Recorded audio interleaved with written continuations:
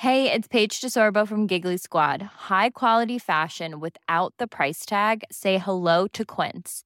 I'm snagging high-end essentials like cozy cashmere sweaters, sleek leather jackets, fine jewelry, and so much more. With Quince being 50 to 80% less than similar brands. And they partner with factories that prioritize safe, ethical, and responsible manufacturing. I love that. Luxury quality within reach. Go to quince.com/style to get free shipping and 365-day returns on your next order. Quince.com/style. Quality sleep is essential. That's why the Sleep Number Smart Bed is designed for your ever-evolving sleep needs. Need a bed that's firmer or softer on either side? Helps you sleep at a comfortable temperature? Sleep Number Smart Beds let you individualize your comfort, so you sleep better together. J.D. Power ranks Sleep Number number 1 in customer satisfaction with mattresses purchased in-store. And now, save 50% on the Sleep Number Limited Edition Smart Bed for a limited time. For J.D. Power 2023 award information, visit jdpower.com/awards. Only at a Sleep Number store or sleepnumber.com.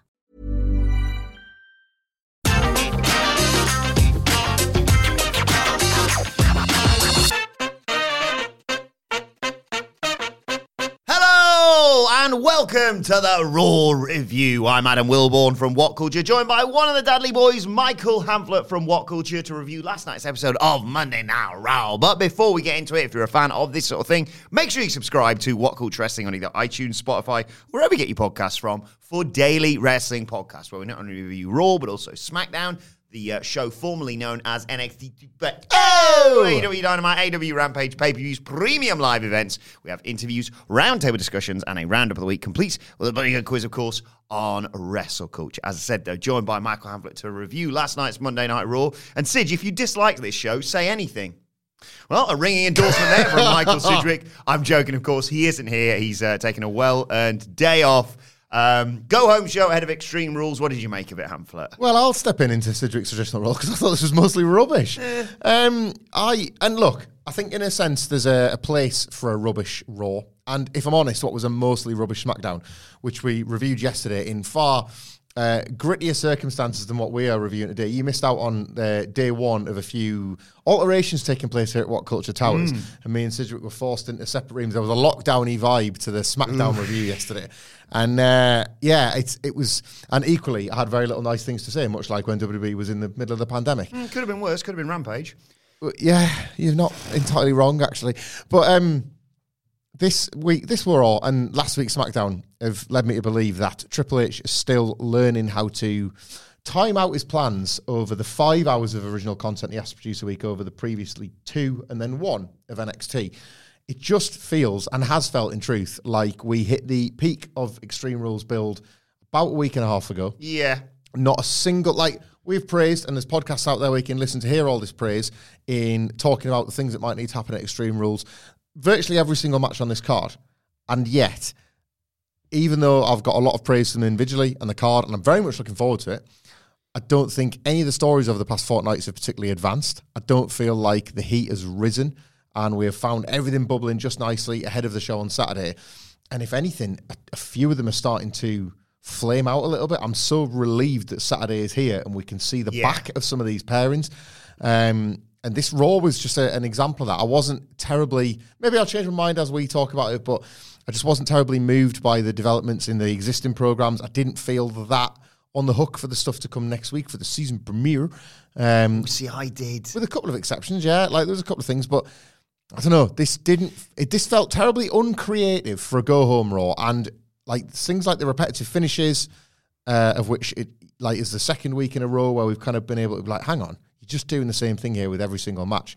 They're bad habits that you don't want to sneak in. Mm-hmm. So I didn't come away with a lot of good vibes from this episode. Yeah, I think you're right, though. I'd argue that we are slowly transitioning in a review of Monday Night Raw to holding it to the standards that we are. Not quite to the standards of AEW better Dynamite. Ones, yeah. But certainly we aren't giving them a pass like we used to. No. I'd say this was probably like a 6 out of 10 Monday Night Raw, if I'm to be honest. I think recently it's been absolutely sensational what they've been doing on this show. Arguably biased by the last 10 years of watching this bloody show. Well, I should move to say that. It's, there's been a lot of conversation about how much is WWE good? How much is it just good in comparison? And when the comparison was the absolute state of it, it was always going to be Triple H's long free hit. All jokes aside, all bits and things like that, I was earnestly enjoying WWE. And as I would do when like we were sort of, me and Sidgwick were debating it with you in the middle, grinning giddily as you set us off, like you let us like dogs off the leash. I was defending this idea that it's just, you just eat shit, basically. That like, and you like the taste of it, when it comes to WWE. I was just enjoying the product, and I didn't this week. And I think, as you say, that kind of comes from how quickly expectations raise. I've made similar points on Twitter this morning, and it's funny that already, and this is why you just meet these people straight away, but and if they're listening, I suppose they now know who they are. But hello. It's the sort of like somebody was in like, oh, here comes the whine and complain about the start again, or words to that effect, and you're just like, hang on, like, isn't this the type of critical thinking that you should want to apply to your wrestling show, that you should want to think about the wrestling show you're about to watch, rather than enjoyed those 6 weeks, did you? And now you're going to start whining and complaining again. So what? Is there only those two things? Yeah. You can either be doing backflips at the quality of a show, or you can think it's absolute garbage and there's absolutely no in between.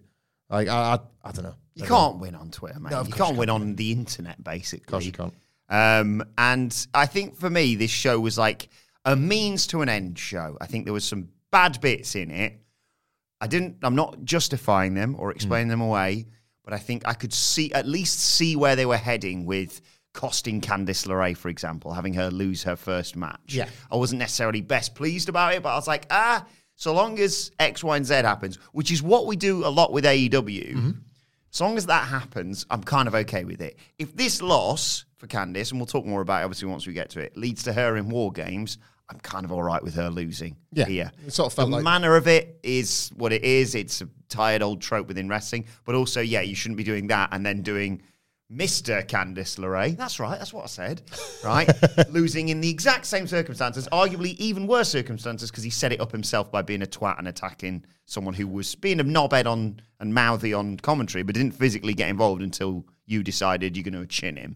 Mr. Candice LeRae, the sort of line that would be used for huge heat in a verbal sparring segment on this very show, in that like terribly lopsided, I'm going to say some really cruel real life things about you. Yeah, well, I'm going to praise your wife. It's doing it with me then, isn't it? Right, say your breath smells. Hit the post. Got him.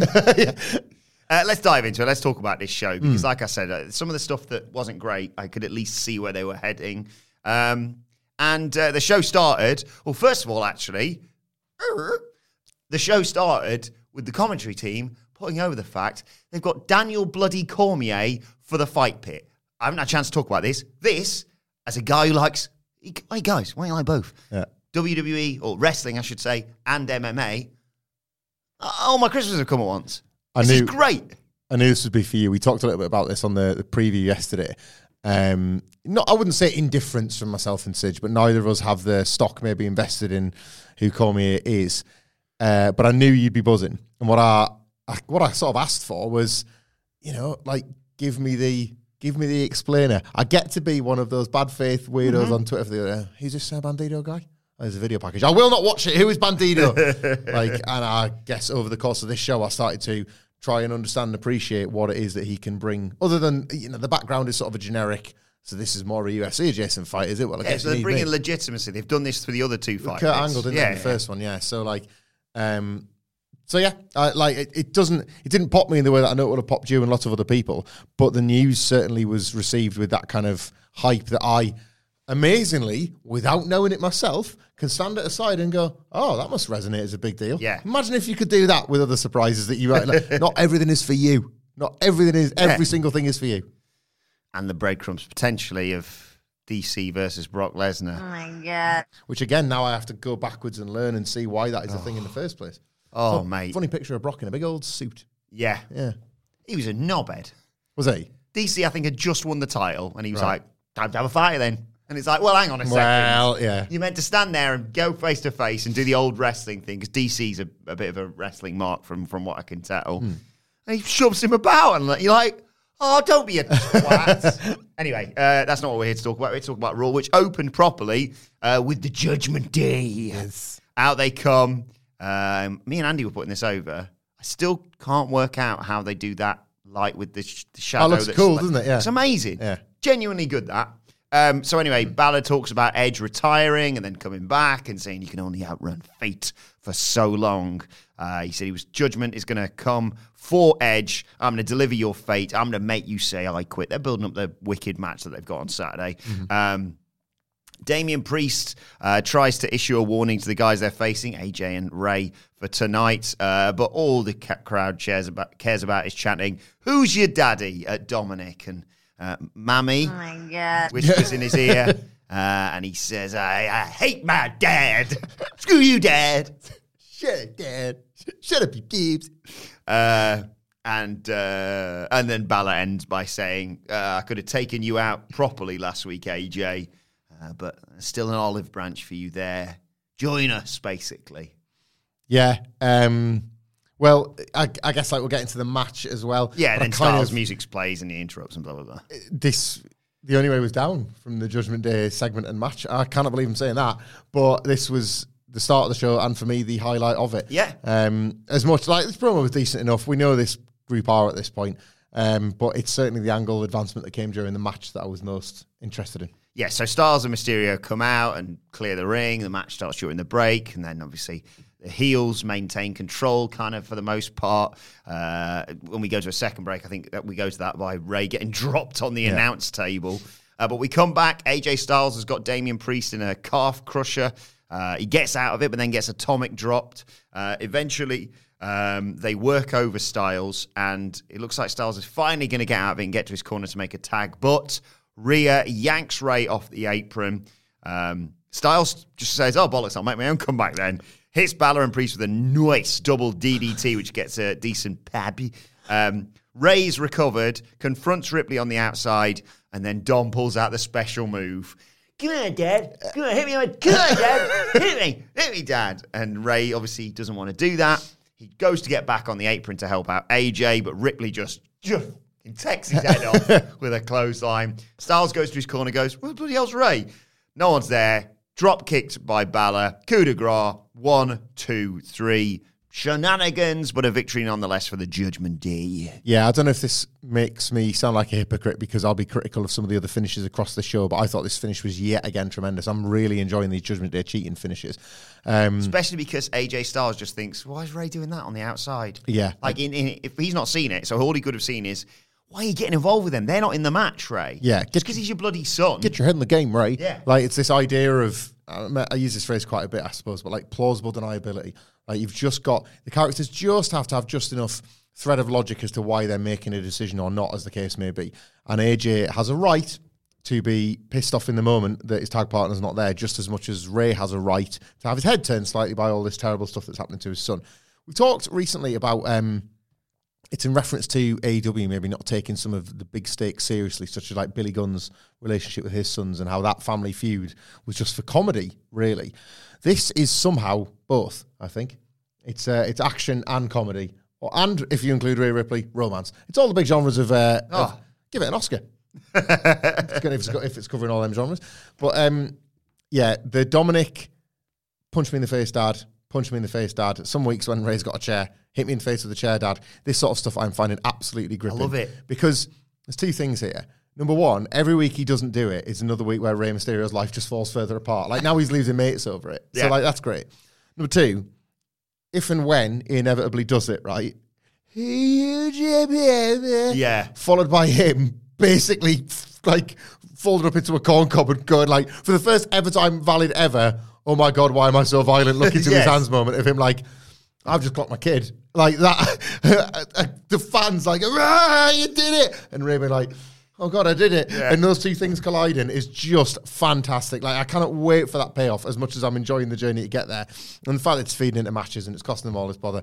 Up my street, this. Yeah, like you say, it became a tired trope throughout this show that baddies cheat to win. But I love that. I'd rather Judgment Day cheat and bloody win at least. Yeah. And because they went through a series where they cheat, get caught, or it still wouldn't do anything, and they still lose. Yeah, it's understandable that AJ Styles, and it's starting to head that way, could become a part of the Judgment Day community, right? Because post-match, Styles like, what the fuck are you doing, Ray? And Ray's like, I'm sorry, bloody son. And he shoves him down. I also like the fact that, because, had Ray just gone, sorry about that, see ya. But he shoves him down and goes, all right, fine, see you later. Walks out and Styles gets laid out by the Judgment Day because Ray's like, do-do-do, back to the dressing room I go. And yeah, I also really like the weirdness of being like, I'm your best mate, but you're saying that as you're caving their head in, you're Finn Balor. I'm your only friend here, AJ. I'm your friend and you're running out of time. The AJ element of this, obviously, yes, he could turn and he could he could explain that I had the sense beating into me. Finally, I understand that it's a funny old world round here, and it took me a long time to understand that example. But yeah, if AJ was to join, that would be the rationale. If he doesn't join, then we start headed towards something that I think, I want you to take your preemptive victory lap when we get to the Edge segment later on, because you've already put something out there into the ether, and I think you're correct in the fact that this was solidified on this Raw. But the prospect of Ray, with hesitation, thinking, well, best join them if I'm going to, fix my... CM Punk, when he was like, I can't change wrestling from my couch. I'm going to have to change it from within the Evil Empire. I wonder if Ray thinks that about Dominic. And he said, I'm going to have to get myself a purple mask. Judgment Ray? Oh, my God. Whenever there's, a stupid idea that we talk about, it's always like, am I interested in this idea? And then some wordplay happens. I'm like, yeah, book it right now. A pun, you say? Well, WrestleMania main event, WrestleRania main event, Judgment Day main event. See how that happens? Do you see how that happens? Are they going to bring back Judgment Day as a pay-per-view? Oh my God! Never mind, sold out. That's what I need. Been off War Games. We're going up we're barking up the wrong tree trying to figure out who's in War Games. Yeah. Who's in the Judgment Day? Everybody on the pay-per-view. It's like NWO sold out, but it's all black and purple. All from now on, all themed pay-per-views. Judgment Day, We the Ones. Yeah. First Bloodline. Yes. So all matches are they're not. It's not you can't bleed anymore. But the first person that comes out is in the Bloodline. Right, we're backstage with the beautiful Bobby Lashley looking like an absolute beast, and he's confronted by... Damage control your narrative. It's too far. Okay. And I've lost my place now, so I don't know who was chatting to Bobby Lashley. Kevin Patrick! Talking about his dominant 3-month title reign. Lashley's like, bloody hell, it's been 3 months already. It's nearly Christmas, Bobby. Anyway, he says, the man makes the title doesn't make the man. He talks about, he just reads out his Wikipedia. Whilst I've been here, not as US champion, but whilst I've been here, beating Drew, beat Roman, beat Brock, beat Seth, I want to face someone with the same desire that I've got. And there is Mustafa Ali. Yes, great to see him back on TV. He says, I've got all that same desire. I've been waiting in the back for someone to call my number. I'm tired of waiting. And Lashley's like, good for you. He says, well, you keep working, and when you're ready, we'll go at it. Mustafa Ali's like, no, I think you can misunderstood me, knobhead. I want a fucking match right now. And Lashley's like, sorry, you do know I'm Bobby Lashley, don't you? Fine, let's have a bare-knuckle fight right now. Good. Mustafa Ali being back on telly, like him being in this pissed off, quite right, why don't I get my shot position? I like Bobby Lashley just being Bobby Lashley. Yeah, out of the blue is always going to have the same, impromptu out of the blue. It's always going to be a problem. But they didn't, at very least, make it as simple as... you can't... I don't know if you've been watching WWE, but you can't just talk yourself into a title. Well, you can talk yourself into a title match. But they're trying to backpedal from that a little bit. You can't talk yourself into a title match. You can talk yourself into trying to get one. And that is currently their new bar. Yeah.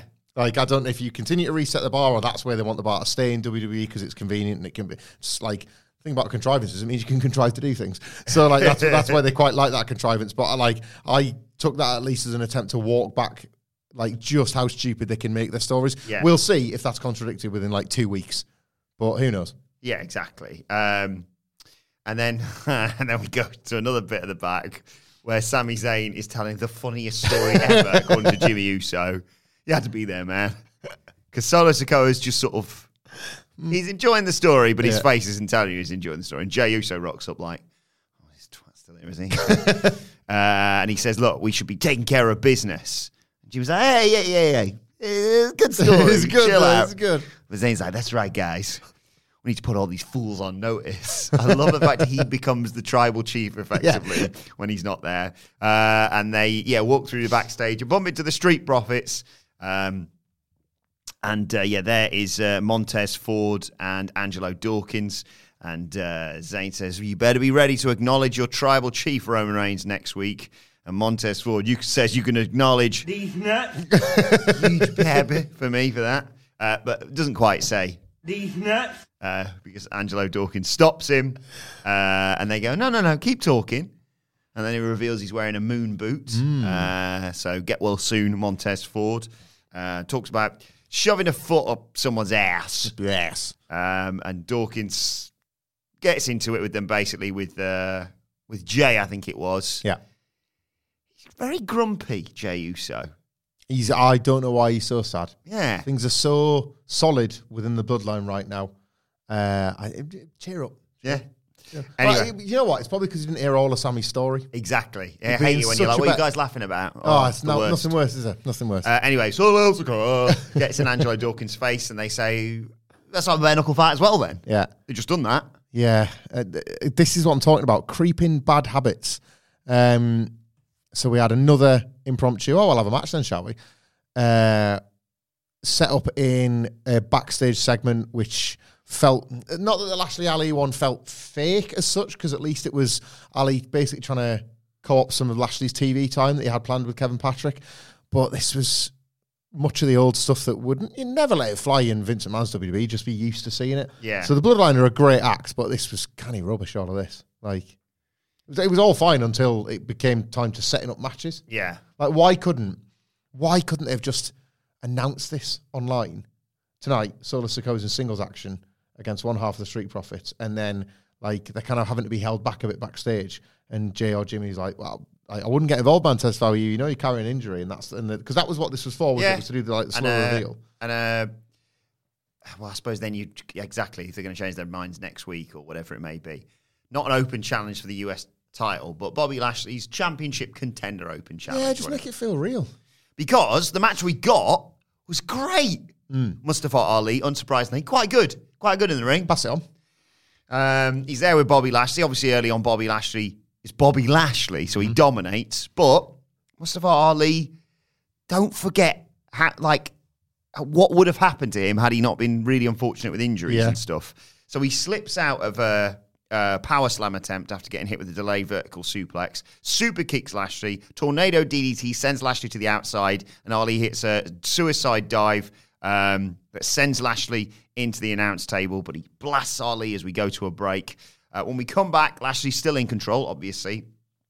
But Lashley gets knocked down. He's got one arm on the rope, and Ali sees his moment and 450 splashes the arm, which looked ridiculous. Yeah, cool idea that as well. Yeah. Cool idea. But Lashley's not human. Comes back with a choke slam, basically using that arm. Ali kicks out, and Lashley's like, okay, fair enough. Dominator, that's got it won. Nope.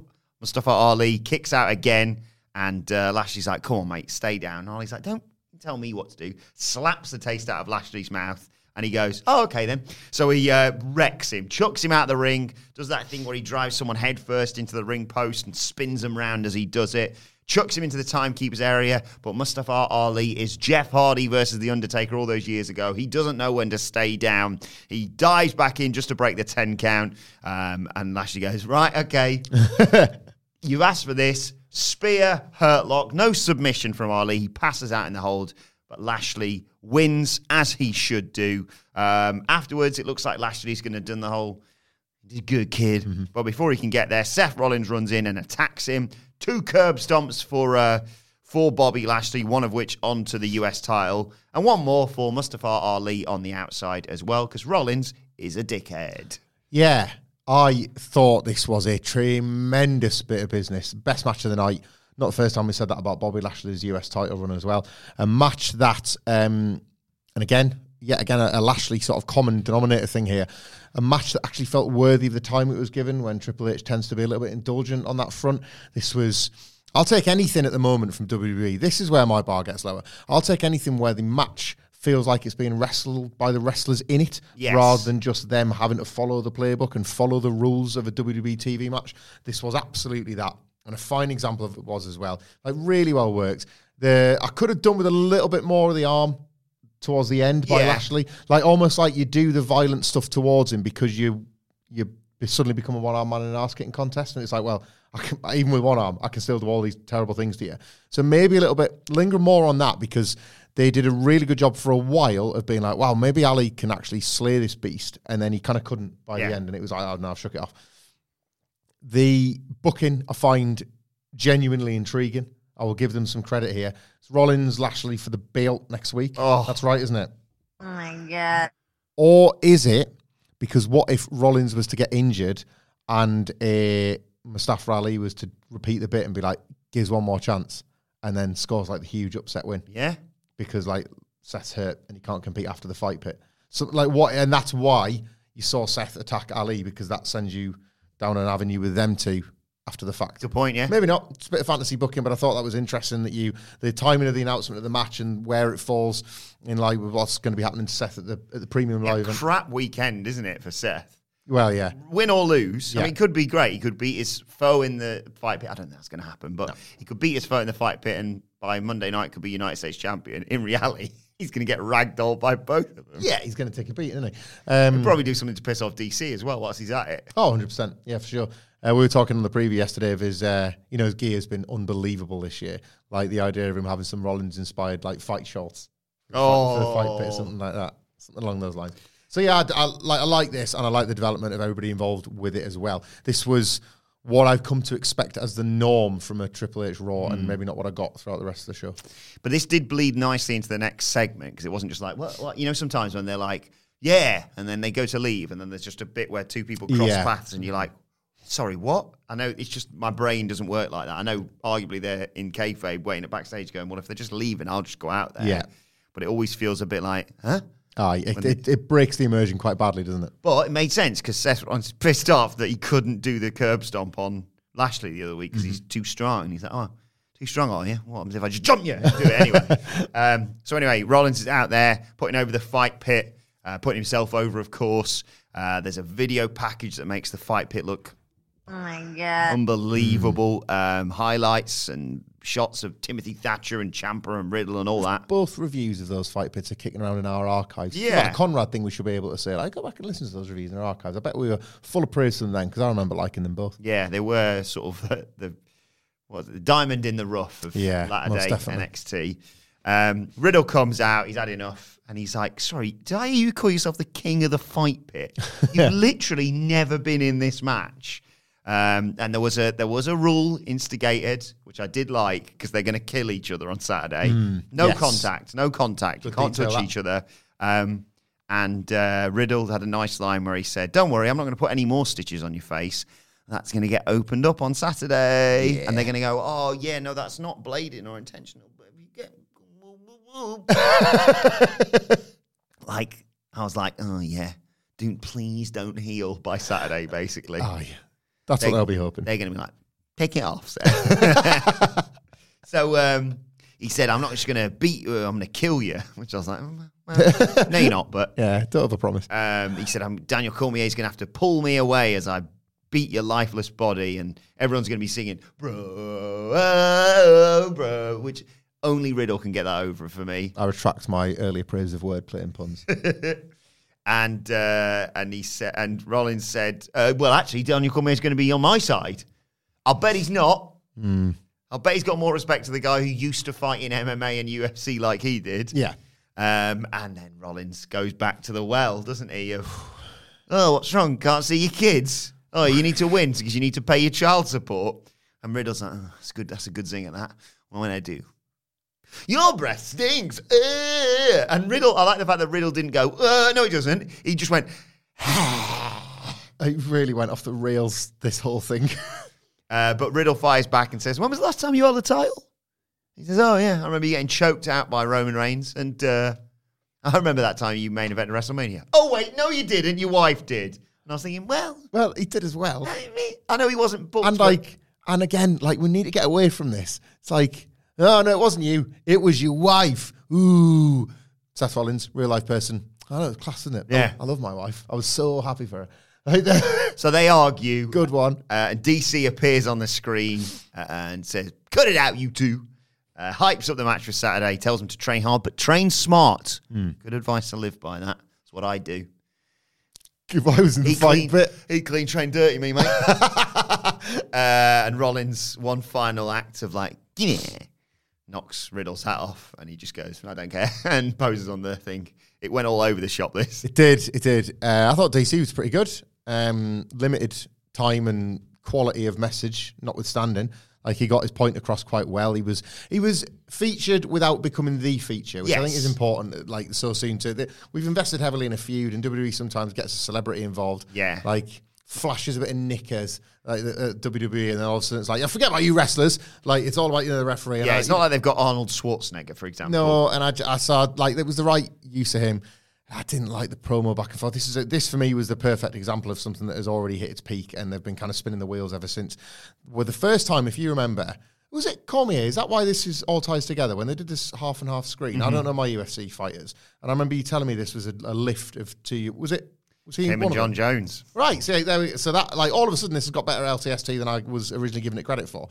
So when they did that thing with the split screen, and like Riddle absolutely lost it, and it had something that continued through the commercial break, like, oh, that's the perfect way to deliver these lines. Seth's thinking the camera's off, and he's like, right now I'm really going to be a prick. Like, at this point, you kind of made pantomime out of something that once felt quite real. And the comebacks were lousy. Like, there was no meter to any of this. It wasn't sort of like, remember the classic CM Punk MJF exchange where it was like such a graduating thing. Like, how high can they go, but really how low can they go? And they're still doing it. This was the total opposite with that. I was like, just said that about your kids, just that about your breath, just that about WrestleMania, just that about your wife. Like, child support's pretty expensive, knocking off your head. Like, it was just everywhere. Yeah. Like, just an explosion of lines that didn't feel like they were delivered in the right order or with the right tone or cadence. So I wasn't into this. Get me to the fight pit. Mom deserves the best, and there's no better place to shop for Mother's Day than Whole Foods Market. They're your destination for unbeatable savings, from premium gifts to show-stopping flowers and irresistible desserts. Start by saving 33% with Prime on all body care and candles. Then get a 15-stem bunch of tulips for just $9.99 each with Prime. Round out Mom's menu with festive rosé, irresistible berry chantilly cake, and more special treats. Come celebrate Mother's Day at Whole Foods Market. Life is full of what-ifs. Some awesome, like what if AI could fold your laundry? And some, well, less awesome, like what if you have unexpected medical costs? United Healthcare can help get you covered with Health Protector Guard fixed indemnity insurance plans. They supplement your primary plan to help you manage out-of-pocket costs. No deductibles, no enrollment periods, and especially no more what-ifs. Visit uh1.com to find the Health Protector Guard plan for you.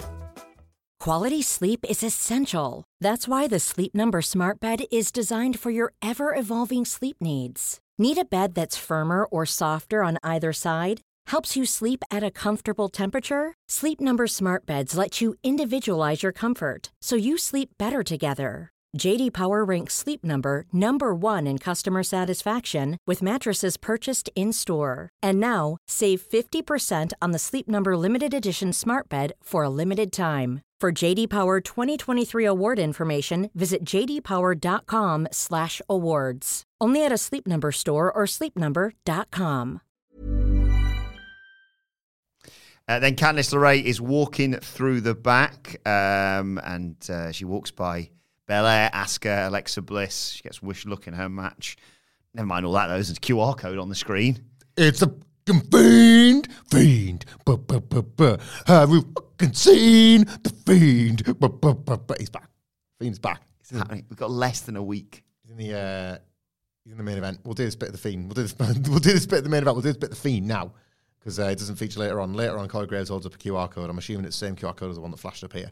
And in the crowd, you can see somebody applying a fiend mask. And then they're wearing the fiend mask for the remainder of the segment. It's great, isn't it? It's great. More Bray stuff. Today is not the podcast because I simply haven't joined the Twitter sleuths in like collecting all the details, but there's some sort of painting. What was the interesting takeaways from this one that I liked? So the coordinates. Binary code spells Gacy. Gacy. So now we've had a Gacy, we've had a Corbin, we've had a Alistair Black, we've had the Demon, we've had Karen Cross, of course. So there's all these, which are probably all red White Rabbit herrings. White Rabbit always leads to another White Rabbit, blah, blah, blah, because you're following the White Rabbit, presumably to Extreme Rules, which is what the coordinates of this particular numbers thing brought you Wells to. Fargo Center. In Philadelphia. In Philly.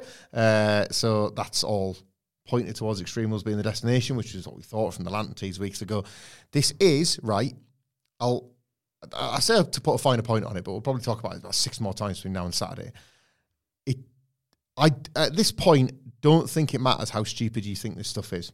Right, they've absolutely done the work. Have you seen, Wilborn, you've been off, have you seen that the podcast where those guys rang White Rabbit records?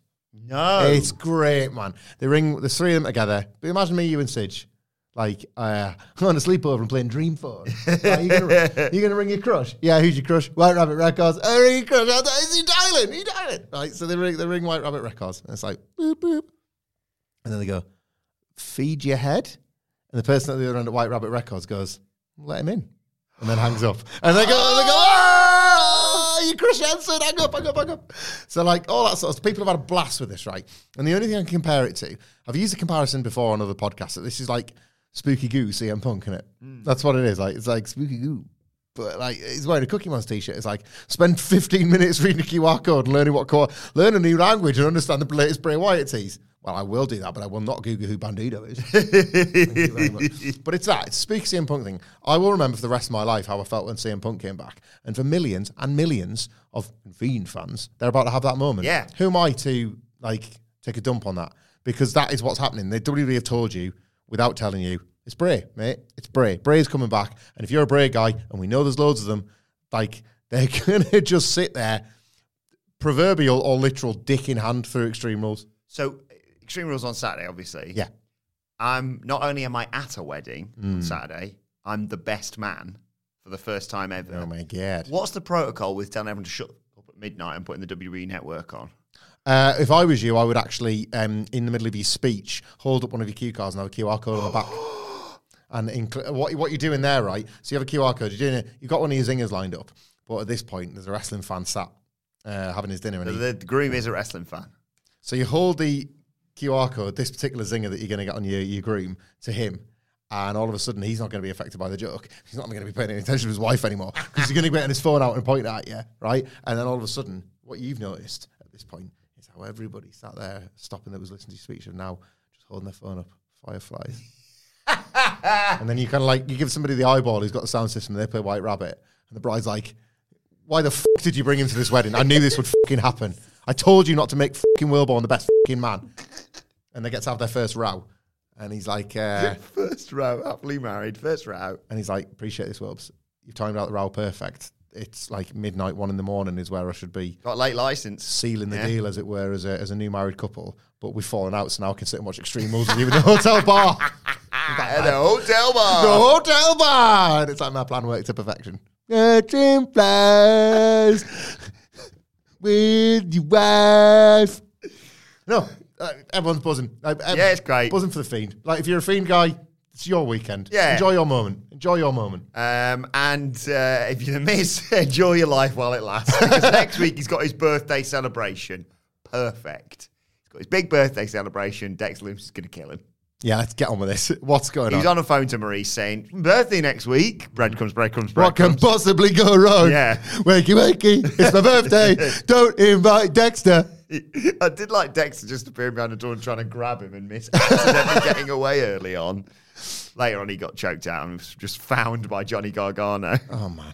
I'm still into this, man. I am buzzing for next week's Raw. I'm just going to put my hands up now. Like, Gargano versus Theory is going to bang. US Championship match. DX and Dylan Bullocks. And the Bloodline's going to be there, so that means it's going to be the best show of the week. Plus, for Mrs. birthday. Why wasn't that mentioned on the big preview of the Raw? Funniest hijack ever, by the way, isn't it? Like, if indeed there is a hijack, this will be an interesting temperature gauge of is WWE just at the moment like the hot babyface brand, or as AW gaining just enough muscle back that a bunch of people are going to be going like, daddy ass, and WWE have got to get the censors in advance to stop the DX segment getting daddy assed, or people wanting to scissor. What are they going to try and do? Then when he spat his dummy out at the Hall of Fame, when he held up the too sweet and everybody started going, woo, woo, and obviously that's no good anymore, but like, he was like, I don't like that thing, I don't get what you do, it's different than what I did, that's nothing, what we did was cool. Mate, Bullet Club's like the hottest thing in the world. It's just started a wrestling company that's going to like beat your pet project into the mud. Like, yeah. Well, wait, it was cool 20 years ago. I'd rather a daddy ass chant than a what chant, to be honest, in 2022, unless Stone Cold's involved. I'll take that. Right, then we got Candice LeRae versus Dakota Kai. And it's just great to see Candice LeRae back in a wrestling ring, to be perfectly honest, and working with Dakota Kai is just really exciting, and especially with the potential for, like I say, for War Games involvement, et cetera, and that is why I kind of gave the result of this match a pass, despite the fact I was not best pleased that Candice LeRae is already losing on the main roster. Yeah, I like this enough by the end. It took a little while to get going, in truth. And I'm not going to be bothered by the result, because I'm with you. I think Candice LeRae has been brought in, like, there's a lot of issues with the women's divisions on Raw and SmackDown at present, and ultimately, not everyone can win every single week, and Damage Control are a heavily pushed and focused upon act. So whether or not, you can absolutely have the argument that this wasn't the week for Candice LeRae to lose, but the fact that she's lost already seems to suggest to me that there's a focus to that. Like, this is not, I don't think, I'll be proved wrong if in 6 to 8 weeks she's doomed. This is not Karrion Kross falling to Jeff Hardy. No, this is not that WWE. No, exactly. These things happen with purpose and with reason. And what would you think if you're Tony Khan watching this? 2 women's matches, one of which is their main event, and a segment for a contract signing, not all joined up. What's going on? Don't do this. Watch and learn, Tony. Don't do this. Give him 11 minutes. Look at that. Double figures for a women's Hey, man. They started a revolution. They said so, and that's never happened before and been said so in almost the exact same way. And hey, that revolution is definitely not starting with all the women randomly being put into assortments of threes to wrestle a tree. Hey, you stop that. Poor Nyla Rose again. Oh, we haven't got anyone. Nyla Rose. Yeah, Nyla Rose getting Nyla Rose is kind of starting to suck. Anyway, Dakota Kai versus Candice LeRae. I love Dakota Kai's Scorpion Kick. It's one of my favourite moves in wrestling. It looks great. She takes control with it after the break. Hits kicks to the head. Does that weird route that she takes to do the running corner kick. Yeah. But that allows LeRae to recover, and she boots her herself. They battle on the turnbuckles, and then Candice LeRae, has she still got middle rope German suplex? Oh my God. Love that. And it looks like Candice LeRae's got the match won. She has, basically. But, of course, Sky distracts the referee. Damage Control use the numbers game. Sky takes the referee. Bayley trips LeRae off the middle rope, and Kai rolls her up for the 1-2-3. Yeah, it does feel like you are building now Candice LeRae's case for a War Games. I am starting to wonder if I've worked myself already into a shoot that she's going to want this War Games, that she's going to be the one to call for it. So she's lost here, but Triple H will be having her lose with something else in mind, and I wonder if she's going to actually captain the team of babyfaces. I know that like Bianca Belair is the champion, so it's tricky there, assuming that she's still got the belt after Extreme Rules. How you play with that is difficult, but I wonder if she'll do the old, like, nobody knows how to win in this cage better than me, and these desperate need taken down, because that will feel more real than just continue to insist that Bianca, Alexa, and Asuka are just like best mates. Yes. Because it's never really felt that real. It's just like they're kind of coming together as odds and sods to try and tackle the stable. So maybe this starts that off. I don't know. So Johnny Gargano's walking through the back, and we see, Dexter Lumis with a knocked out Miz. Gargano doubles back. Lumis is gone. Miz gets woken up. Holding a drawing of himself with Dexter Lumis. I think all's going to be revealed next week. I'm excited for this. I'm still into it. Yeah, I'll take a payoff. I'd like a payoff at this point, so why not? Sarah Schreiber chats with Bayley, brags about Dakota Kai's win, and she says, I'm going to do Bianca Belair a bit of a favour. It's just going to be me and you for that contract signing, but just remember, this is what you asked for. We get a great video following this. There was a nice moment, sorry, I should mention, for the late Antonio Inoki after that, and then we got a great video, Chad Gable talking about his history with Braun Strowman, saying how good he is, how he can make him trip up, and saying, I trained you, Strowman, and I'm ready for you. Tremendous, this, More of this sort of thing. Well, I didn't know of this NXT, well, why would I? Of this NXT Largo Loop relationship the two had cooked up all them years ago. Triple H is borrowing here from one of like the best devices Tony Khan has made great use of. He's attempted over the years, in AEW's 3 years, to make this the destination of pro wrestling. Obviously, Bryan Danielson can acknowledge that he was in the main event of WrestleMania. You have to be difficult. Like, it's tricky with WWE, like licensed terms and stuff. But ultimately, if you've won a world title in WWE, they're going to say that you're an ex-world champion. Yeah. It's he's tried to make AEW the destination of all pro wrestling and not just pick one side of history. And what's great is that a bunch of wrestlers have wrestled each other a million times, and then everybody went off in different directions, and then you bring them back together, and a bunch of wrestling fans on Twitter, like nerds like me and Sidgwick, will either be like, here, did you know that da-da-da-da-da? Yeah. Or AEW will like drop a little video like on a road to or something like that.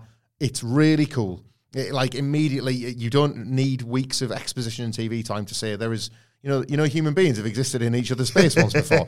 So I'm all for like more of this. This is like let this be the start of like a good pattern of how to use some of your wrestlers. You can't do it all the time because of course some wrestlers have been involved in situations with one. Like we had this just last week, didn't we? Seth and Rey Mysterio. Yeah, sorry about the eye thing. We're just having a regular competitive match. There are some things where things have gone too far because it's wrestling, but this is an example of how we get it just right. Yeah, and I really liked, obviously, as a fan of wordplay and that sort of thing, the establishment of Master versus Monster. Very nice. Very good alliteration. But before that, we got Otis versus Johnny Gargano. Skip, I am out of patience, as my esteemed colleague, wherever he is today, is as well, with Johnny Gargano. It's not gay. Like, charmless garbage that is not working and it's not a characteristic that he's wearing well. And not smart. Why did you get involved with Theory? He was being a dickhead on commentary, but he wasn't physically involving himself in the match. You clobbered him, then he twat him with a briefcase and cost him the match. Had it coming. Like there will always be an issue with, until WWE can prove that like 9 times out of 10 they know how to book baby faces, there is still a core issue what they believe the qualities of a good person to be. Otis won with the world's strongest slam. Enough of all that though. It's now time for this. It's short, it's crap, it's wrestling related. The 5-star review. Nailed it! I haven't got a noise and I never will. Well, this week's 5-star review is brought to you by N Good Nye. If you want to suggest something short, crap, and wrestling related for us to review, all you need to do is suggest that I was about to say on Twitter for a split second there. No, by subscribing to What Culture Wrestling on iTunes and leaving us a 5-star review. Or you can do it on Spotify and just email me your review. Adam.wilborn@whatculture.com. But I should say this week's review is actually brought to you by Nick, who left this. He writes, hello, legends. My name is Nick, and I've been listening to the podcast for about a year now. I got back into watching wrestling when someone from where I grew up became a big name in WWE. Ooh. I grew up in the Quad Cities. It is 4 cities in Illinois and Iowa along the Mississippi River and home. I love American stuff so much. The Quad Cities, Mississippi River. Quad Cities. Iowa being more than just a Slipknot album. God, I love America. It is the home of Seth Rollins. Yeah, Davenport, Iowa. Seth has his wrestling academy, Black and Brave Wrestling Academy, in Davenport, Iowa. Yeah. I've been training to run the Chicago Marathon on October 9th. Wow. Nick, best of luck with that. And I appreciate hearing about your experiences with the Great North Run. It's basically the same, isn't it? I mean, you know what? What Nick is going to do is what me and you did combined. Exactly. So, yes. The podcasts have been great for my training runs, helping me to relax, zone out, and quite often laugh through the runs. You must look like a crazy person, Nick, running around going, ha, ha, ha, ha. Yeah, pick your Wilborn moments when you're doing that run because I need to control my breathing. And so if you're getting to I've done marathons before when I was a younger and fitter man. If you're getting to mile 22 and you hear that door open for stacks, skip, move that. Like, you do not need that when you're starting to hit the wall, mate. Like that guy's got some jokes. I don't know if you noticed this. He's always got one up his sleeve. And the last thing you need when you go through those hard yards is for your breathing to get knocked sideways by a knock-knock joke from the man himself. For a 5-star review, I would love it if you could review a god-awful Raw segment from the first live show I went to in May of 2010 in the Quad Cities. Please review the Divas Red Carpet Dress to Impress Battle Royal, which will, I'm sure, have Wilborn saying, Oh my God. It must have been a god-awful show since that was the last show I went to until December of 2021. Imagine that. Imagine like your customer retention is so poor. It's like, yeah, loved it. And then bang, 11 years later, I was right back there. Now I've seen in person Roman Super Punch Paul Heyman at SmackDown, Kevin Owens cosplay as Stone Cold on Raw, the Forbidden Door be opened at the United Center, and the 2022 All Out Dynamite. And this is Rampage, baby. Thank you, gents. Keep up with the great work. Nick. Thanks, Nick. Thanks, Nick. Have an awesome time in the Chicago Marathon. CM Punk, I believe, ran the Chicago Marathon once, and he did what I had to do in the Great North Run, and that is race to one of the nearest toilets and take a shit halfway through. So if that happens to you on the day, Nick, know that you are in the company of one of your fellow Chicagoans, one of the most famous ones. Great lineup of shows as well. I love Chicago, so I love a lot about this email. Other than your goddamn request, mate, because when Wilborn sent the video through this morning, I was just appalled by the very such a long and arduous way around Vince McMahon getting some bloody women out there in dresses for his own kinks. What was it called again?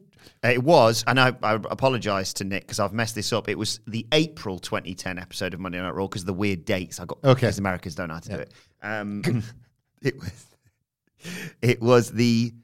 Oh, on this, because I've got the whole card from this Raw if you want to see it. Oh, right, yeah. Yes, please, go on then. It was called the Divas Red Carpet Dress to Impress Battle Royal. Why? Winner gets a shot at the Divas title. Yeah. Which was held by Maurice. Oh, my God. Oh, sorry, I didn't mean to. But do you know what? I'll have a pen. Want to know what? I'll drop my water bottle. Want to know what else happened on this show? Well, April 2010. April 2010. The iWireless Center in Moline, Illinois. See, where I struggle with this is trying to work out which side of WrestleMania it falls for my stupid idiot brain. So, yeah, because so the WrestleMania, that was WrestleMania 26. So if you could tell me if it was before or after, we can have some fun with a bit of a guessing game. We look because it was about 2 weeks after. So like all the big stars of Shawn Michaels has just retired. Triple H has just been knocked sideways by Sheamus, out of action for a bit. Basically, all the stars are getting gone. So you'll notice that, which I did sort of think because I thought like a Divas title match getting set up in a Battle Royal feels very post WrestleMania. Go on then, hit us with hang on then. Was it was 27. I was going to say was Sheamus on this card? He was. Keep him busy. This is pre Nexus smashing up the show in the summer. So this is a real hinterland of anything being entertaining. John Cena was the WWE champion, so he must have been kicking around. He must have been setting something up with Batista? Yeah, I'm confused by this. So on this card that I've got here, Sheamus beat Kofi Kingston inside 3 minutes. Of course he did. We had this Divas Battle Royal that I won't spoil the result of. Big Show and The Miz defeated Batista and John Cena by countout to retain the unified tag team titles. So that was Show Miz against partners that can't coexist because they're fighting for the title at the next pay-per-view. Right. Ted DiBiase defeated Christian. Oh, God. Sorry, Ted DiBiase Jr., not Ted DiBiase. This might have been around the time that he picked up Virgil as a manager ever so briefly. Because he'd eventually replaced Virgil with Maurice. Yes. So it could be, I might be a year out with that sort of timeline, but so he's just, for Ted DiBiase context, him and Cody have broke away from Randy Orton. Yeah. There's been a triple threat that Orton has won, put them both in the boxes. Ted DiBiase's floundering on Raw, Cody would go to SmackDown and be dashing. That's what they're up to. Randy Orton defeated Jack Swagger. Yeah, he walked. Hang on. Jack Swagger, the World Heavyweight Champion? No, I think Jericho was... Oh, maybe... So is he just beating the champion to set up their pay-per-view title match? I was about to say, Jericho's the champion because I just looked at Mania, but Randy that was Orton obviously... slithering around with that wrist tape looking like a friggin' eel. He looked more like an eel than a viper. I assume this is the main event. The Big Show and The Miz... Back out there. Defeated John Cena and David Otunga to retain the tag title. What? But I think David Otunga was the guest host. What? Oh, maybe. Hang on. Otunga, so this is pre-Nexus beatdown, which means he was in like an NXT rookie.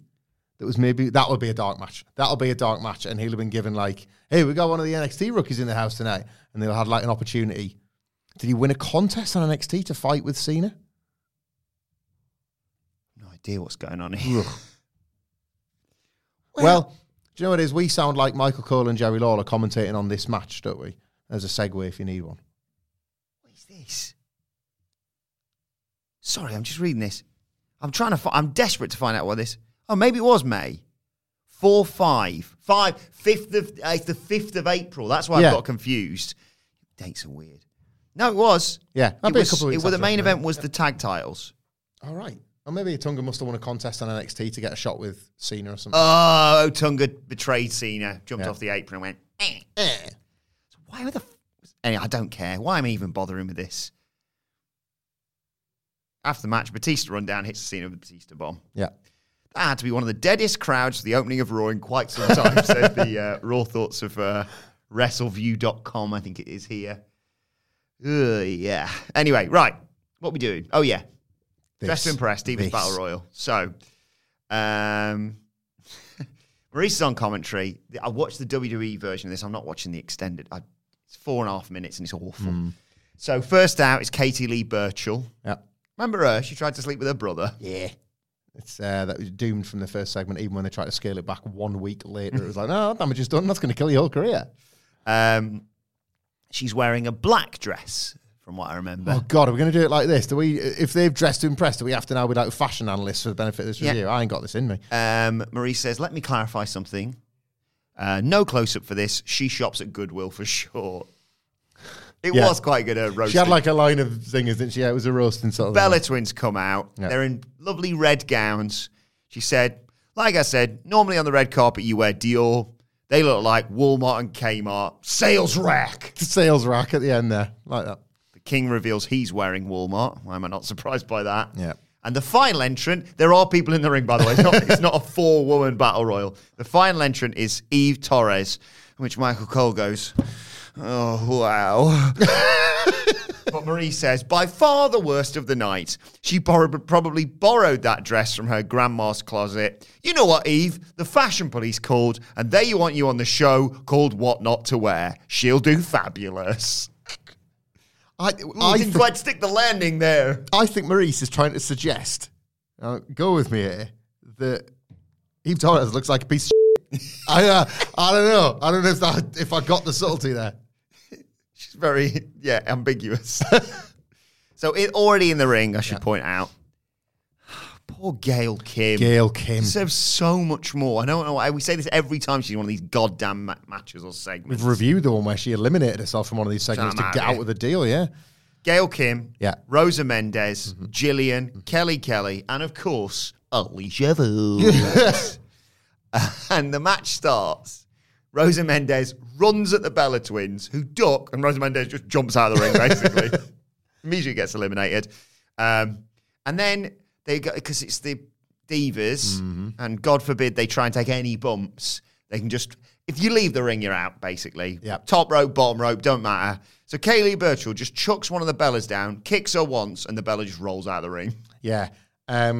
This was it the Bella elimination or the Rosa elimination, where, like, Jerry Lawler sounded like shoot aggrieved, legitimately furious. Yeah, it was this bit. Where like Michael Cole, sorry, was this the next elimination? No, I think it was around here though. Okay, I didn't want to tread on your toes. Michael Cole saying like, doing the reminder, you can leave the ring any way you want. Lawler, as deadpan as he's ever been in his whole career.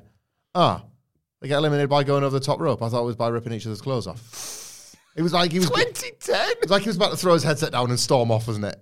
Like, not done any prep, no surprise there. But as if he's like, well, hang on, I've sat with my arms full. The least I can do is tear each other's dresses off. What do you expect from me? They've got a whole Chex Watch 4 minutes of this show. Alicia Fox kicks the other Bella. She just goes out as well. They wanted none of this, did the Nikki and Brie? Right, if you're only giving us 10 seconds, we're going to be off camera as quick as possible. Maurice is talking about peacocks. Long-term storytelling because of the streaming service. Network buyout, that was what she was foreshadowing. I don't know if you picked up, but Maurice kind of suggested that the network was going to be invented and sold several years later. She was also kind of foreshadowing streaming as we know it and the changing landscape of network television in America. But I guess you guys don't want to pick out the details? Okay, but if Kenny Omega does it. Gail Kim, surprise, does the best bit of wrestling in this match. Her and Kaylee Burchill work really nicely. and they do the bit on the apron. She slid really athletically, like she did the avoid thing where you slide your whole body through the middle and top rope. It's like, oh, you're in a ball gown, mate. And she does the, like, what's it called? Like the heat seeker, I think it is. To Kate Lee Burchill to get her on the apron, which looks great. Not a mention of this by the commentary team, by the way. Goodness, no. Not even like, oh, bit of danger there for Kate Lee Burchill, Gail Kim in control. Nothing. I don't know what they're talking about at this point, but it's... Repeating a take from the last frigging water fight a month ago, whenever it was, but like not a mention ever of the danger. Like, they're in frigging ball dresses. It's like, a lot of this looks really dangerous. Rewind it if you're watching this. Rewind it and just watch, as I think it's Eve's making her entrance, how difficult the Bella Twins find it to get into the ring. They are both doing the whole, they hold the ropes open. They're both doing it for each other because they're ball gowns and they don't know how they're going to get in the ring. Mm-hmm. You got work in that. Yeah, go and wrestle in that now, yeah. Grab a hold. Change my mind. Good for the Bella Twins. Just get out there. What a load of bollocks. And then, they're doing this great bit of work, Burchill and Gail Kim. And then Kelly just drop kicks near them, and they both fall out of the ring. Gust of wind elimination, wasn't it? Mm-hmm. Maurice on commentary suddenly starts talking French. Oh my God. I mean, sorry. Oh, teachable moment. Just to advise people to learn another language. God damn it, man. I knew that Vic Joseph button was a bad idea. I knew it the first time he pressed it. I was like, this does not end well. Kelly does a tilt-a-whirl head scissors on Alicia Fox, and you think, well, that's her in control. Now Jillian just picks her up and chucks her out straight away. Yeah. And when I say her, I don't mean Alicia Fox, who just took the move. I mean Kelly. And Maurice goes, that's embarrassing. Good line from Maurice, that, because Kelly as well, like, and she did this whenever she comes back, doesn't she, as well? Like, her bit, like, she's Kelly, like, her bit is the... like screaming, and like she'll just force her will getting over thinking if she like spin around, keep spinning around. Are they cheering yet? Nope. Scream. But it looks all the stupider when you just immediately pied seconds later. What a waste of everybody's fucking time. So it's down to Eve Torres, Jillian, Alicia Fox. Yeah. I watched a lot of Battle Royals in my time. Who's good? Considering two of these women were already in the ring when this match started. Who's your money on? Anyway, Jillian and Alicia Fox team up. When's that ever ended badly? Never. And I'm going to pass this one to you because they're talking on commentary, not about the match, about how to say Maurice's name. Oh, God. I mean, we have a laugh on this, obviously. Like, I was left questioning, well, A, is this racist? Because even if it's not, B, it's just horrifically ignorant. And the manner in which this ignorance is just frittered away as the match continues is disgraceful. So Maurice is like, well, for the want of a better phrase, sick of this. Like, sick of this merd. And nice. Is like sort of saying, you're not even saying my name right, you absolute clowns, you stupid pervert clowns that like, years right? No, in a year's time we're going to be fighting at WrestleMania.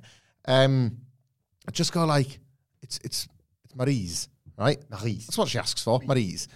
And one of them, you can't tell the voices at this point. One of them kind of like makes a half-assed attempt, like, Maryse. And then the other one seems to either A, mock their attempt, or B, mock her asking to have a name pronounced properly and goes, blah, blah, blah, blah, blah. Blah, blah, blah, blah, blah, blah. Like, honestly, I'd get more respect out of like one of my kids repeating back to me like a stupid dad thing you say. Like, there's water in the taps. We've got this at home. Maryse. It's my name. Maryse. Blah, blah, blah, blah. Oh, I'm sorry, Your Majesty. Is your crown, Your Majesty? Blah, blah, blah, blah. Appalling. Maurice says on commentary then, I'm enjoying this right now. I don't think you are. Can you imagine,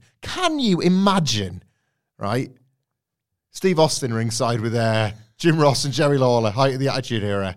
And he says, yeah, that's it. Get my name right. I'm Stone Cold Steve Austin. Jerry Lawler. Champion? What happened? Yeah, what happens there? He's got the world title over his shoulder and he's the toughest SOB. No, Stone Cold. Yeah. He's dead. Like, he's getting sunned 8 times. Like, Maurice is just there. Oh, yeah, of course I'm a woman holding a butterfly. Guess that's my job. So Fox gets posted. Sorry. Did you see somebody? Was it even? It might have been a wrestler, to be fair. But somebody had tweeted like Divas. There's always somebody that Divas start. Bring it back, actually. I know, right? I know. And I think it was getting a few gentle retweets from like women. There's no shame that they held a belt, by the way. I think AJ Lee stands up for a Divas title reign, but I think about that belt itself represents, right? And something's like, bring it back, actually. I think it'll work in there. And Trish Stratus, one-word quote tweet. No. I'll defer to her on that. So Alicia Fox gets posted and eliminated. Maurice on commentary says, I think I've won this already. And they go, what? Have you won this? She goes, you've not seen this Chanel dress I'm wearing? And they're like, oh, yeah, because the Dress to Impress battle royal, of course. So Alicia, it's Eve and Jillian. Mm-hmm. Jillian charges Eve in the corner because she's knocked her down because Eve was, Alicia Fox. Knocks her down. Eve's on Jillian's shoulders. Mm-hmm. Alicia Fox gets back involved for some reason, pulls Eve to the apron, just gets kicked off. Jillian dives through the ropes, completely missing Eve. Eve wins. Yeah. So kind of a banana peel win for the babyface, who's now set a challenger champion as a result of winning a match where they had a no over-the-top rule battle royal where they all wore dresses. Yeah. And then WWE are like, God, I suppose I better roll past leaves and fix this bloody women's division that you stupid bitches have broken. Like, how dare they? How dare Stephanie McMahon, a woman that had power for all those years and never once used her voice, come out and be like, right, it's time I can shook things up around here. We need some people from NXT who can actually work. We had Gail Kim here. Doesn't matter. Useless lumps of trash. You know, I suppose all you wanted to do was wrestling matches in your dresses, because we certainly didn't book that and tell you what to do and pay you for that. God damn it, man. The hypocrisy stinks.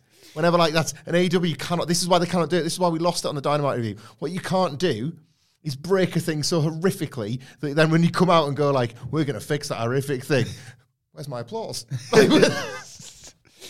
So Maurice is trying to put Eve down on commentary and accidentally puts her over. Yeah. Ugh, Eve's the type of girl you want to watch football and drink beers with. And to be fair to Cole and King, they go, yeah. Sounds right too. She goes, but I'm the girl you fantasize about. Oh, my God. Stop this. Stop it. Not that button again. And Cole says, yeah, where can I sign up to hang out with Eve? Right. Listen to this next bit. I don't know why Maurice gets there, but she says, oh, so you want to date your sister, right? To which Cole, verbatim, says, yeah. But Maurice, whoa, rewind, Michael. What? So you would date your sister, Cole, yes, but, the explanation's coming. Maurice, this is the woman you're going to face next week. So we're just moving on from that. Yeah. Right, I got it, okay. Eve's on the top turnbuckle doing the old, I'm going to win the title symbol. And Maurice goes, looking at me. You've got a headset on, love. You can just say it. You don't have to whisper it or mouth it or anything. Anyway, she said, and then Maurice says, anyway, I need some kind of extension to this Divas title because Eve's so wide on the hips. And Cole quite rightly goes, so she's going to win next week, right? That was quite funny. And end. Oh, no. It's awful. Dire scenes, honestly. That's bad. Wait till I get to the comment section. Oh, God. These, oh, boy, do these not reflect myself, the Dudley Boys, or anyone at What Culture Wrestling. Oh, boy. There's no comment section, unsurprisingly. A hard edit from this point here, too. Anyway, switching gears, back to Monday Night Raw. So, this is not from the WWE.com version, but I've found some other versions, and they've got comments. Okay. Into the toilet we go. Fulfilled Fantasy. Probably guess where this is going. Right. I think I already had. Ugh. Why can't the women's division be like this nowadays? This was so entertaining. It's just like, we joke about this every week. There's always somebody, you find a terrible moment. It's like, bring me back these good old days or whatever it is. And for this, right, I don't know how we are gifted, us idiot men are gifted such a strong crop of women's wrestlers in this generation for what they had to watch and be like inspired, for want of a better phrase. Like, so many great wrestlers. How many watched this Dress to Impress Battle Royal? I think I want to do that. Yeah. How did it happen? God bless them, like every single one of them for keeping at it and keeping their fingers crossed that the industry would have changed 50 times over by the time they actually got an opportunity to do it. Bloody hell. Like, Britt Baker, DMD, in between taking on a dinner break from being a dentist, goes on YouTube and like, I'm going to watch something wrestling from the good old days. Wish AEW was still like this. Like, friggin' hell, man. How does it happen? Like Golden writes, here women are stars. In the offices, women get fired for partying. What? What? I don't know what the argument is here. What fight are they having? I don't know, but... is that somebody that's been told they're not allowed to go on YouTube in their job? In this office? Am I right, fellow women? John, what are you doing? Nothing. Close the laptop lid. Right, just to reiterate, these do not reflect the views of myself, Daddy Boys, anyone at What Culture Wrestling. Dutch decides to write, you know what? Imagine sitting there. This is my mental process. I'm gonna write, you know what? I'm going to type this. I wouldn't mind kissing Eve. Wouldn't mind. I'm not going to protest. One of the most beautiful women in the entire WWE roster. Love the brain. You know what? I'm not going to say no. Not even being kissed by Eve. Yeah. I'm making the choice to kiss it. Don't think she wants to kiss you, mate. Well, I wouldn't mind doing it, so it's happening. Travis. Right. It gets worse, this, by the way, don't forget. Oh, I wish WWE would have let Eve Torres start Kiss My Ass Club.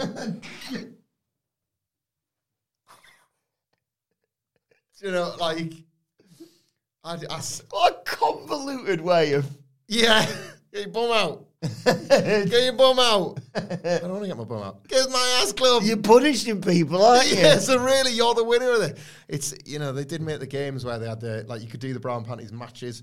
They put the power in the wrong people's hands, literally. And then they put something in their hand. Well, speaking of which, JCW Godzilla writes, I jaked off. No, he was watching another bit of Raw when Jack Swagger defended against Randy Orton. Randy Orton, yeah. And the final comment. That's good. Right, okay, I've got to hold it together for this one because it's long. And it killed me in the office earlier. You know, you go, oh, I've just found a diamond here. Yeah. JKF 201276. I don't know, bunch of numbers. Right. Do not reflect the views of myself, the Dadley Boys, anyone at What Culture Wrestling. Writes, brilliant. Solid start. Yeah. I'm sure Oh, God, no, Wilborn.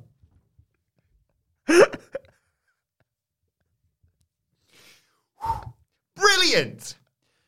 I'm sure Eve has a big bedroom mirror mounted upon her dresser, making matters even hotter as she admires the beautiful sight of so much sweat running down her marvellous body. She'll go from whispering our names to shouting them. All this noise is bound to alert the attention of her neighbours as they watch on in awe. What the is going on? That bordered on. It was like... When was this comment posted? 8 years ago. 8 years. How old was Keith Lee 8 years ago? What's he doing right now? Watching on in awe. I'm going to transpose my incredibly specific and detailed fantasy into this YouTube comment. Why are you typing it, mate? Let the group know. Let the forum know. Right. Hey, guys, I've left a pretty cool comment on the Torres video. I think you need to check it out. Hope that helps with marathon training, Nick, anyway. Yeah, good luck. Good luck in the Chicago Marathon. Let us know how you got on, please. Yes, please do. Follow up, let us know how you got on. Good luck. Right. Gargano's just lost. Otis just hit him with the world's strongest slam. And Theory and Gable get involved, beat him down, and then comes out, makes a save, runs over Otis, chucks Gable back in the ring and goes, ring the bell. Mm-hmm. I did like the fact that we went to a break, and when we came back, Braun Strowman's been laid out. And you're like, Braun Strowman's been laid out. What happened? And they're like, Otis just wrecked him over the announce tape, which looked great. Referee kicks Otis out whilst he's shaking the ropes in anger, of course. Gable takes control, sends Strowman into the ring post. Hits him with a Chad Gable's a good wrestler, pass that on. Hit Strowman with a German suplex, which looked amazing. This was unbelievable. Oh, my God. He's on fire, running drop kick, but then he goes for a moonsault, misses it. Strowman boots him, power bombs him, 1, 2, 3, And Omos is watching in the back, of course. Yeah, like, Gable was great. Braun was fun. Gable and Otis are excellent. This was kind of a massive disappointment. Like, they'd set the stage for something last week with that cool segment where Braun was like, tell your friends and family that this is it. Bid farewell, I'm going to kill you. Yeah. Basically. And this is why you don't say you're going to kill somebody, because this is how short it can fall when you simply win a wrestling match. So I felt like this was poor expectations management from WWE, but a fine match. Yeah. But I couldn't help feeling like Flight the Conchords line. That it? like afterwards. And like to build to the... Like Braun and Omos has got Crown Jewel written all over it. Yeah. So why not? Right. Lashley's being checked over. Kevin Patrick's asked him how he's doing.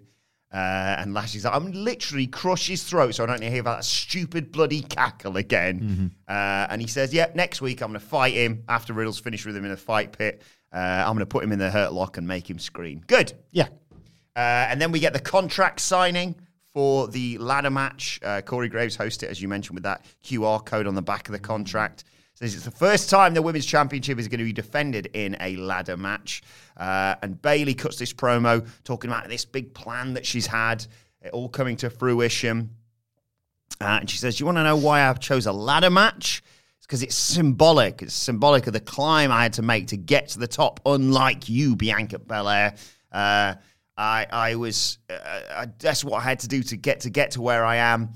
And I was like you, Bianca Belair. We had ponytails, people dressed like me, people held signs, etc., etc. But then things changed. And I like Bianca Belair. Doesn't like dissect it. She just goes, oh, sure. She got a great reaction from the crowd for that. She said, look, people stop liking you. She's signing the contract while she does this. No messing about. People only stop liking you because they realize you're pretending to be something that you're not. You know, you're just showing your true colours now. You didn't evolve from what you were. She said, and congratulations. A year to come up with this grand plan of SummerSlam. People have done that before to me, you know. And look, I'm still the bloody champion eventually. Anyway, Bayley's heard enough. She knows she's getting served on the mic here by Bianca. And she goes, where are my friends? Where is the rest of Damage Control? Cut to the back. And they're beating the crap out of Alexa Bliss and Asuka. But I had to rewind this. Come here, Bianca Belair. She just goes flying over the table. Yeah. Belair does fight her off, though. Runs to the back. Kai and Sky have gone. Bayley's laughing because her plan worked. Asuka's got a chair wrapped around her leg. And Bliss looks in the camera and challenges Io Sky to a match later on in the night, which is the age-old, all right, what was the main event going to be? Yeah, what was the main event going to be? It's going to be this contract signing because we had Solo Sikoa. That was... Impromptu. And then, so that's a load of bollocks. Third impromptu match of the night. The physicality was strong between Bayley and Bianca Belair, which basically maintains the exact same thing we said every goddamn week. Just because the match is probably going to be tremendous, does it not mean that we could have a good story as well, please? Yes. Like, that's been my eternal frustration with the story pretty much from the beginning. It is almost assured that Bayley and Bianca Belair will have a tremendous match on Saturday, but this, yet again, missed the mark for me by quite some margin. I thought we were going to get past this with Triple H holding the pencil dead. The friggin' Bayley stuff about, and I was there, and then these people turn on you just as quick, and that each and every one of you was my downfall. And it was like, I don't remember, I love you, and I don't remember that bit. Like, I'm pretty sure I stuck with you through thick and what was mostly a lot of thin. Like, I don't recall. Really bad booking. Everyone you can't use a kendo stick. Everybody in this company at one point or another was horrifically booked by a declining and deranged Vince McMahon before he resigned in disgrace. Everybody. So every single wrestler theoretically should cut retired a year before he actually retired, yeah. Yeah, and got his birthday wrong. He was too busy being ashamed of his disgraceful actions, probably. Allegedly. Every single wrestler should cut this promo. I was right at the top, and then every fan turned on me. And then just replace every fan with, this company forgot what they were doing with me. Yeah. Like, it's useless, it's a lie, and it's fake, and it's nonsense, and it shouldn't motivate anybody to do anything. But my God, when they interact, it's pretty cool. Yeah. And I didn't actually mind the outfoxing of the baby faces in the backstage thing. I quite like that as a heel trait. It's like Bayley doing the old, I didn't bring my friends, I've come alone. And then it's like, but who's to stop what happens backstage? I didn't hate that, but as a setup to yet another match, unnecessary. Solo Sikoa versus Angelo Dawkins next. I really want to put over how easily Solo Sikoa has made that jump from NXT to the main roster. He just fits. He just looks great. In a really good run. So Sikoa's in control as well, so it's not like he's being led for large parts of this. Dawkins fights back, though. Again, Angelo Dawkins is great as a singles wrestler, too. Enziguri, spinning back elbow, silencer gets a 2. Sikoa hits a super kick, though. He's got the match won. And bloody Jey Uso, this isn't Sammy's fault. And Jey and Sammy start arguing on the apron. And the ref gets distracted by it all. That allows Dawkins time to recover. Sikoa goes over like, what are you two lads playing at? And there's a bit of me that was like, no, don't pin him. Rolled up, but he kicks out at 2, thankfully. And then they all argue. And Dawkins knocks Sikoa out of the ring. The Usos and Zayn, they're all arguing out there. Dawkins takes them all out with that mint dive of his. Zayn has moved, though. He gets into it with Dawkins as he's chucking Solo Sikoa back in the ring. And Dawkins is like, oh, okay, punches him as well. But that allows Sikoa to recover. He hits Dawkins with that spinning heel kick of his and hits the spinning Solo for the victory. And who's first in there to raise his best friend's hand? Sami Zayn. Yeah, this was a fine match, but it was more, as you kind of highlighted there, about the dynamics between the bloodline and how important it is to think through every aspect of this. So Sami dodging the big group attack and then being furious on their behalf, having not absorbed a blow, is funny. Yeah. And it's in keeping with where he fits within this, as you say, rushing in the ring afterwards to raise Solo's hand. But Solo mostly getting it done on his own, I think, is helpful to what I think has been, the successful integration of him as a character, as an enforcer. He feels like muscle, but he feels credible.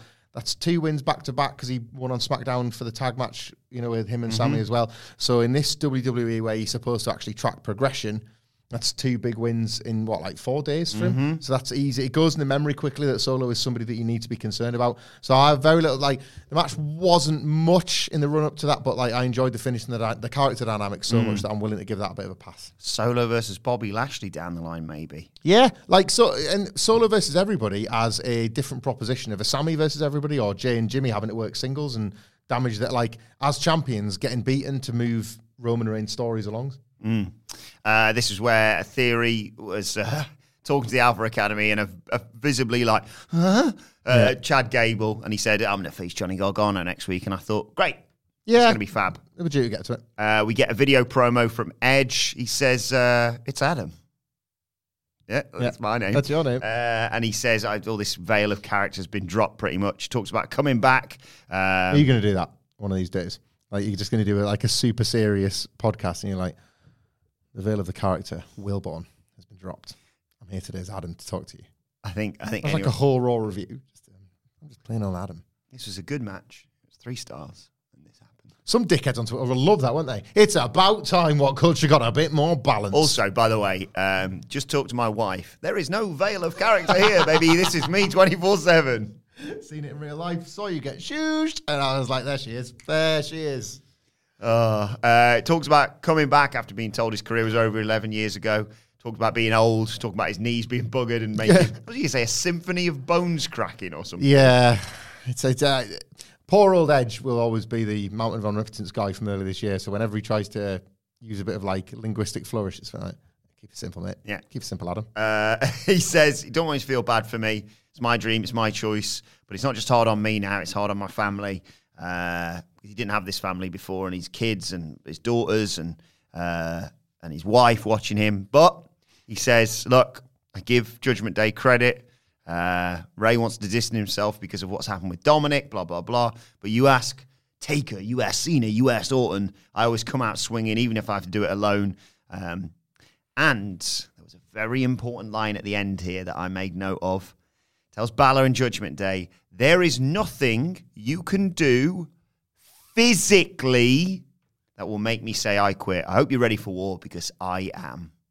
And that's why I called this finish. Last week, was it? I think it was. We did go and check out the What Must Happen at Extreme Rules podcast anyway for a full version of that. But why don't you take this potential victory lap here? Because I think this detail in this promo was exactly for this purpose. There is nothing you can do physically to make me say I quit. And I agree.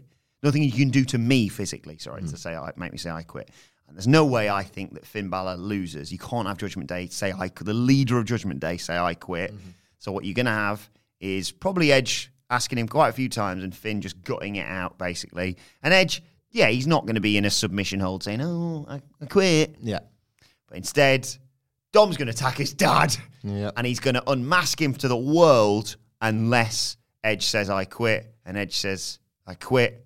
Dom says, thanks very much, and the electric chair's his dad. Maybe the last bit, maybe not so much, but that's what I think. Yeah, and I think that's what this laid out here. Yeah, I think and it spells it out for the Judgment Day. Oh, there's nothing physically. Well, I guess we're going to have to do something a little bit different. Get in his head, yeah.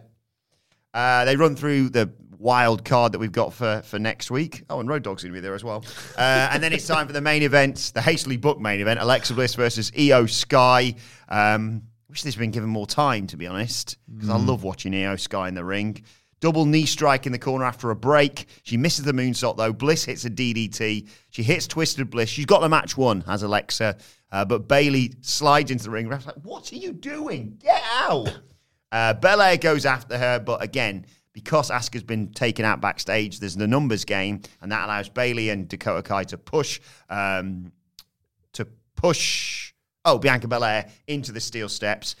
Bliss takes that all with a dive, goes to the top, but Sky's got time to recover. She lays her out as she's trying to climb up to hit another Twisted Bliss. Grabs her, air raid crash, moonsault. What's it called? Over the moonsault, I think it's called. Over the moonsault, yeah. Yeah, for the 1, 2, 3 for Io Sky.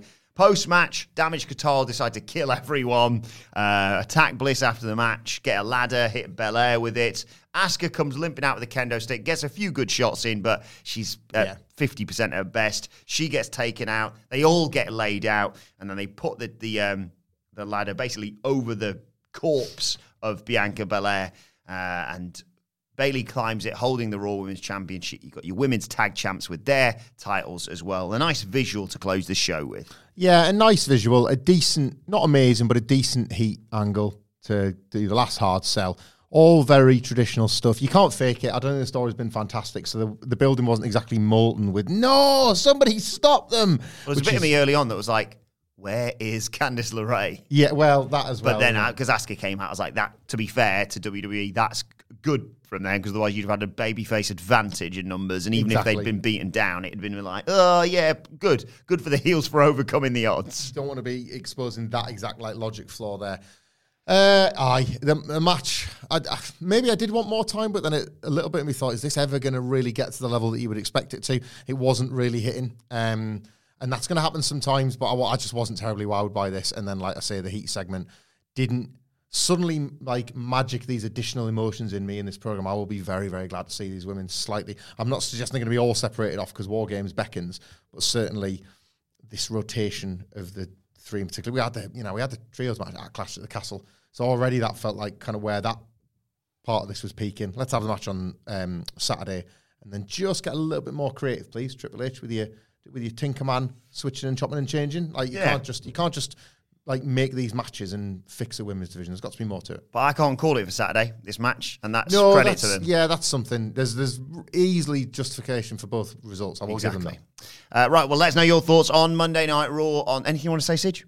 Okay. On Twitter, at WhatCultureWWE. Actually, you can follow both of us. You can follow Michael Hamflett at Michael Hamflett. Follow me at Adam Wilborn. Follow us all at WhatCultureWWE. And make sure you subscribe to What Culture Wrestling, wherever you get your podcasts from, for daily wrestling podcasts, because me and Hamflett will be back later on to look ahead to whatever takes over from the show that used to be called NXT 2.0. What Culture Wrestling, wherever you get your podcast from for that one. My thanks once again to Nick. If you want to suggest a 5-star review, short crap wrestling related, either do it on iTunes or leave us a 5-star review on Spotify, and then email me your review, adam.wilborn@whatculture.com. But for now, it's been the Raw Review. My thanks to Michael Hamflett. Thank you for joining us, and we will see you soon. Imagine the softest sheets you've ever felt. Now imagine them getting even softer over time. That's what you'll feel with Boll & Branch's organic cotton sheets. In a recent customer survey, 96% replied that Boll & Branch sheets get softer with every wash. Start getting your best night's sleep in these sheets that get softer and softer for years to come. Try their sheets with a 30-night guarantee. Plus, get 15% off your first order at BollandBranch.com. Code BUTTERY. Exclusions apply. See site for details. Why don't more infant formula companies use organic, grass-fed whole milk instead of skim? Why don't more infant formula companies use the latest breast milk science? Why don't more infant formula companies run their own clinical trials? Why don't more infant formula companies use more of the proteins found in breast milk? Why don't more infant formula companies have their own factories instead of outsourcing their manufacturing? We wondered the same thing. So we made ByHeart, a better formula for formula. Learn more at byheart.com.